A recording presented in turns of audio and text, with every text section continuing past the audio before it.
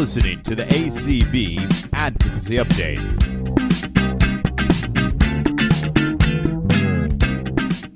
I'd like to take this time right now and introduce Clark Rockfull, again, our ACB Advocacy and Governmental Affairs Director, and Swatha Nanda Kumar, our ACB Advocacy Specialist. Welcome, Clark. Welcome, Swatha. Well, Swatha, we have a very special guest joining us here today, someone who is an ally of ACB in the disability community, and someone that we hope will be able to help us champion these imperatives as well.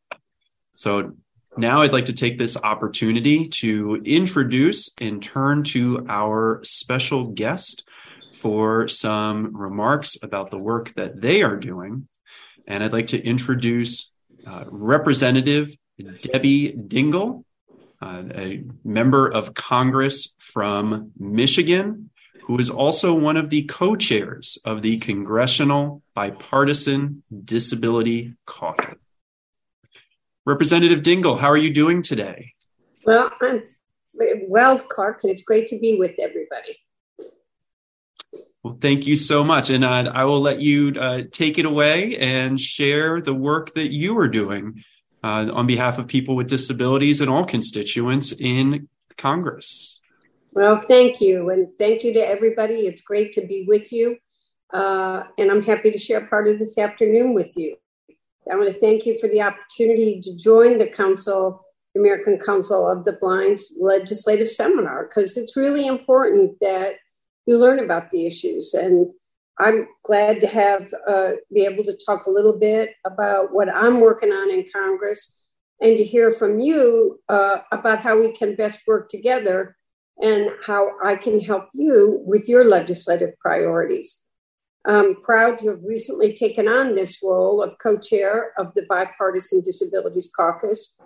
When my friend Jim Langevin, he founded this caucus, was its co-chair, and he came to me and asked me if I would take it over for him, and I took that very, very seriously. And I would say to you that we've made progress. My husband was one of the original people who worked on this bill when it was originally passed, and we've made progress, but we got a lot of work that remains to be done. We need to continue to support bipartisan efforts to provide long-term services and supports in home and community-based care by expanding and strengthening programs like Money Follows the Person, which allows people to receive care in the setting of their choice. We also need to continue to support investments in affordable, accessible housing and connecting Americans with disabilities with these resources, to these resources. Additionally, we must support inclusivity in the workplace and strengthen opportunities for employment of people with disabilities. Collectively, these policies will advance equity and provide opportunities for Americans with disabilities. From passage of the Americans with Disabilities Act to other initiatives to empower people with disabilities to fully participate in American life, these efforts have traditionally been and should always be bipartisan. I just really believe that, and my co-chair believes that too. I'm also a co-sponsor of the medical device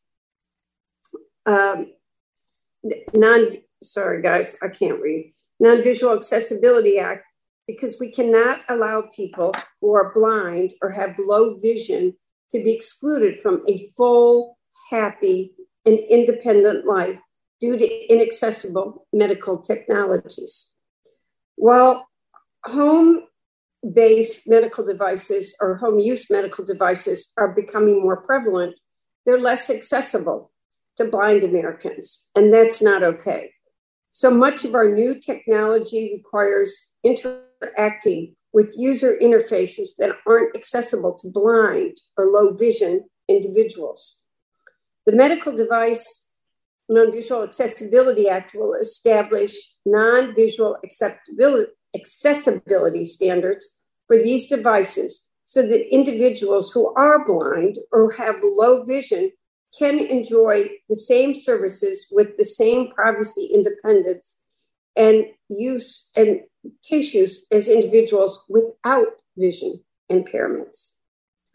Home and community-based service care issues are a major priority for me, and they're personal for me as well, because I was fortunate to have my husband, John, who I loved with my whole heart and soul, who at the end had a very difficult time walking, but he received care at home until the day that he died.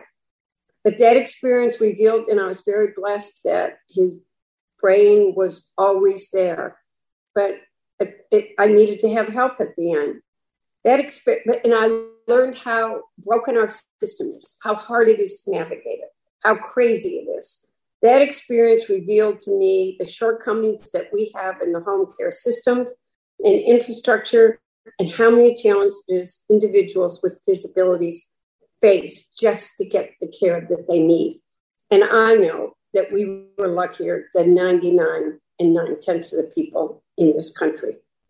We know that a majority of people would prefer to receive care in the home, in their own homes, or a community-based setting. And the Medical Device Non-Visual Accessibility Act will make that possible for more people.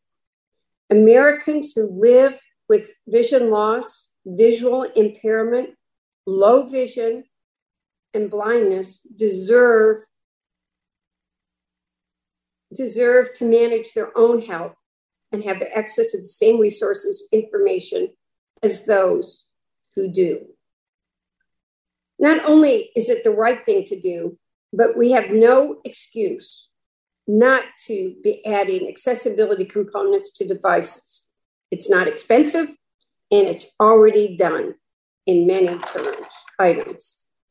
It's common sense that essential medical devices should have the same or better accessibility features as our iPhones. And I will always fight to protect, expand, and strengthen Medicare, which has proven to be one of the most successful programs in American history. The reality, in 1945, my father-in-law, John Dingell Sr., introduced the first universal health care bill. And in Congress, my husband, John Dingell, introduced it every year starting in 1955. It took 45 to 65 to get Medicare. Since then, we've seen CHIPS and the Affordable Care Act and other bills. We need to make sure that all of you have access to the care that you need and that you can afford it.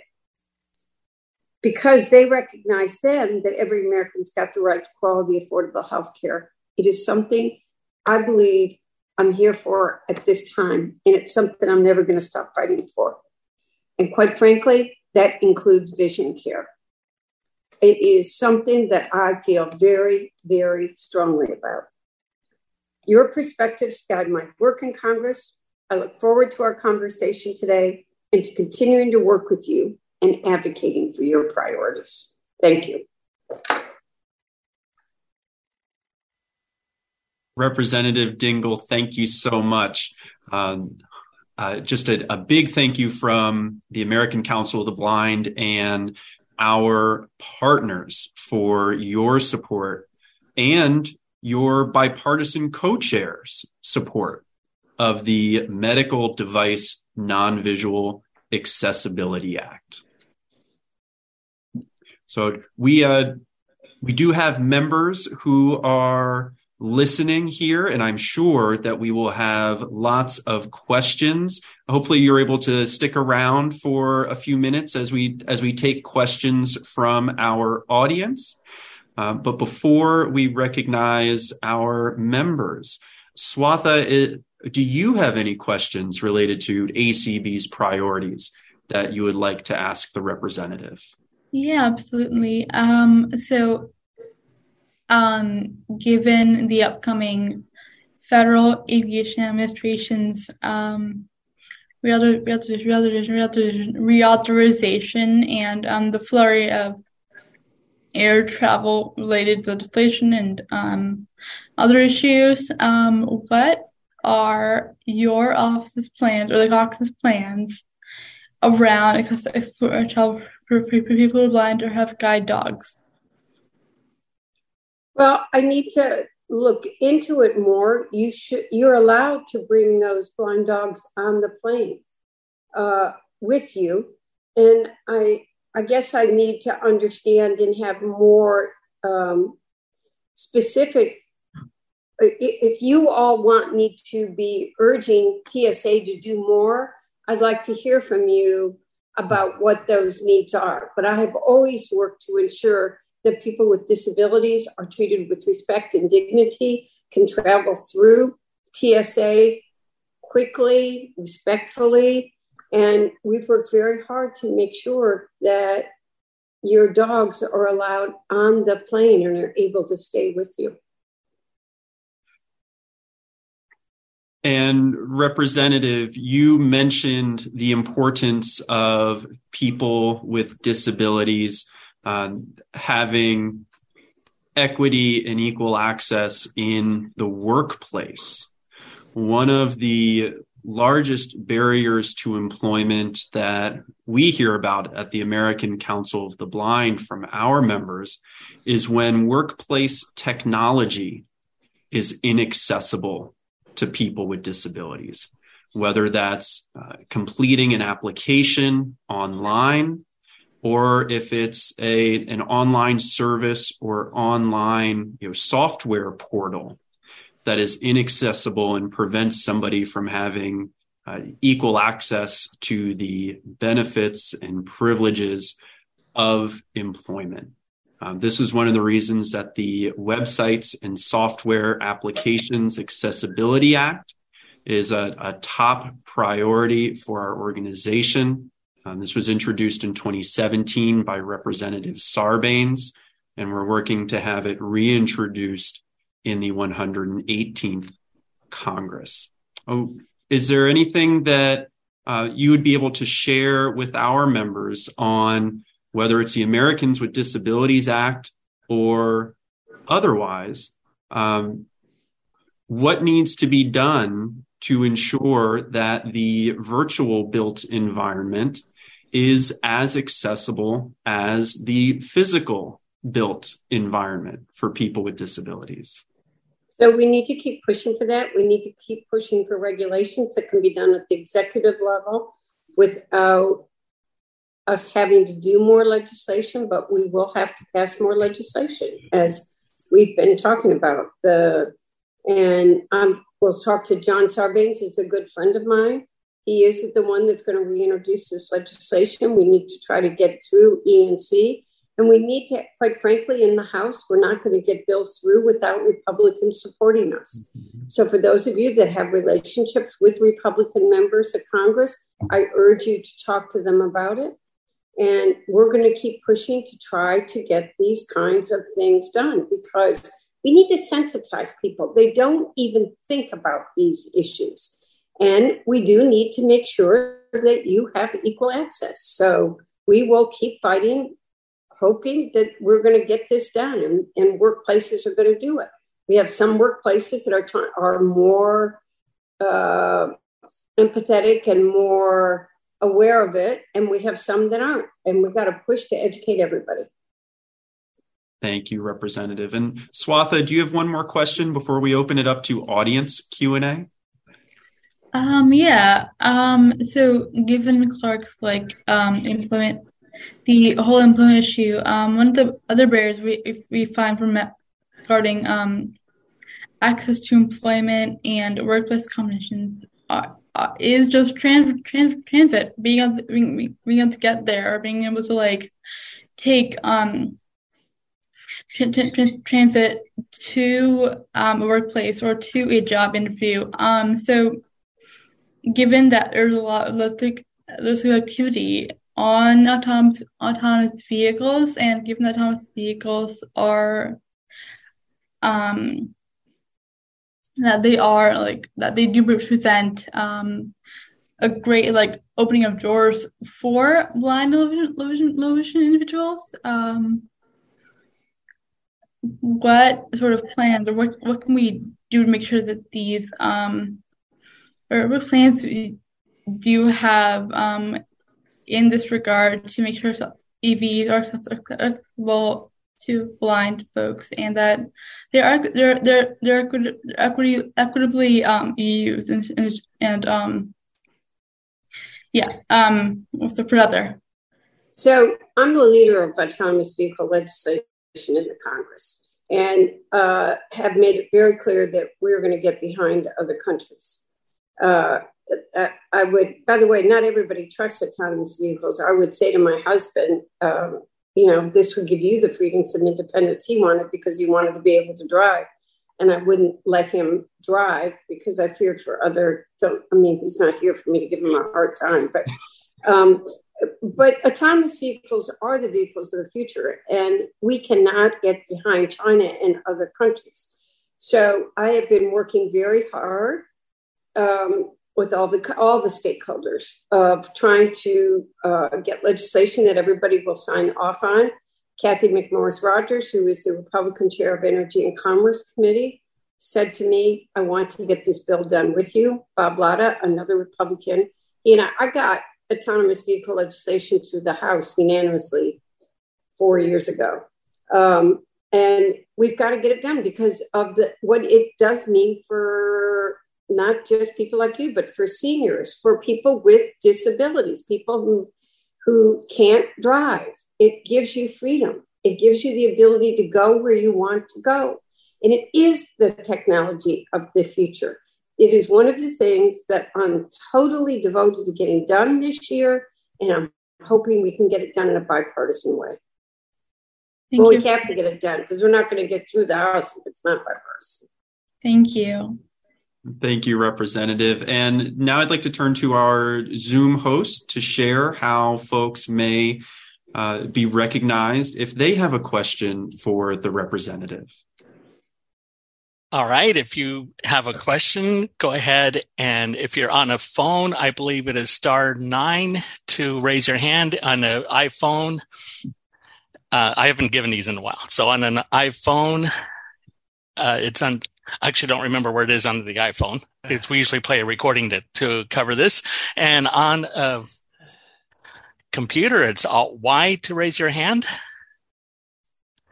And we do have a few hands already. Are you ready to start taking notes? Yes, please. I am, and I do apologize. I've got a 1:30, so I want to take as many as I can in a short period of time.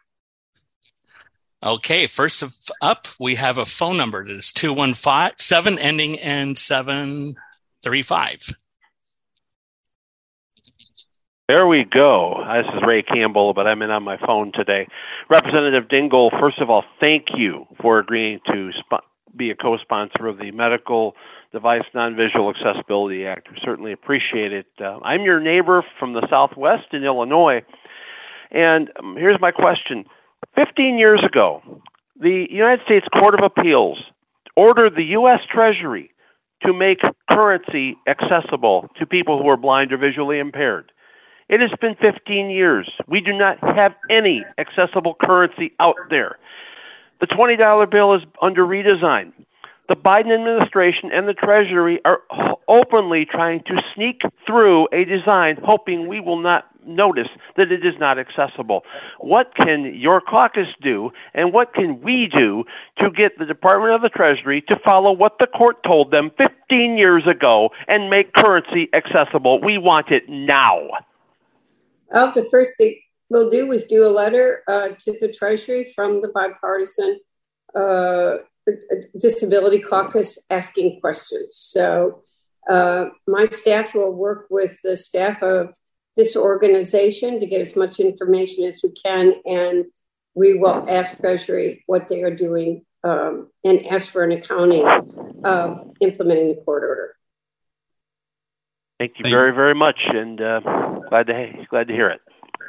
Thank you so much, Representative. And maybe one more question before you have to leave. We really appreciate your time today. I love being with you all. All right. Do we have any questions from the chat? Because that's another way you can ask questions is through chat. Okay. Barring that, we will say hi from Doug. Good afternoon, Representative Dingell and Clark and Swatha. My question comes, I'm the president of the special interest affiliate called the Alliance on Aging and Vision Loss. And we're very interested in the Older Independent Blind program, which has been funded at the same level of $33 million for the whole country for this sort of the same, at least 15 years. And we obviously elder people and they're are participating in society a lot more than perhaps 15 years ago. The technology has moved on, and we don't have enough money to either get people devices or get them trained on devices. And we're actually currently servicing about 5% of the eligible people. Can you put this on your priority list to increase the funding for Older Independent Blind program, which is through RSA? I'm absolutely going to look at it.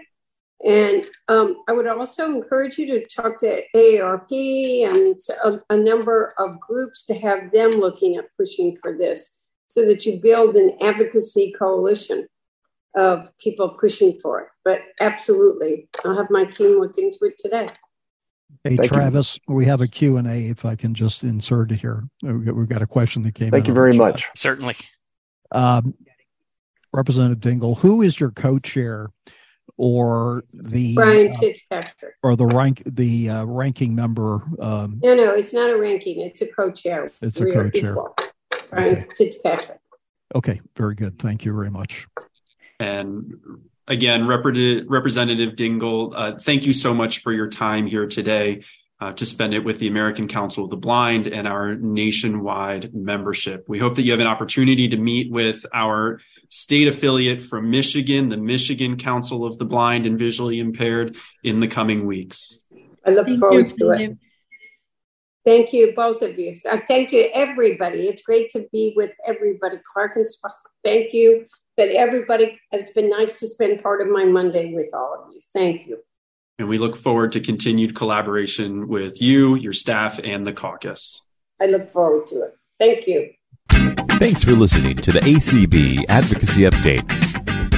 You can reach us by emailing advocacy@acb.org. The ACB Advocacy Update is a production of the American Council of the Blind in Alexandria, Virginia.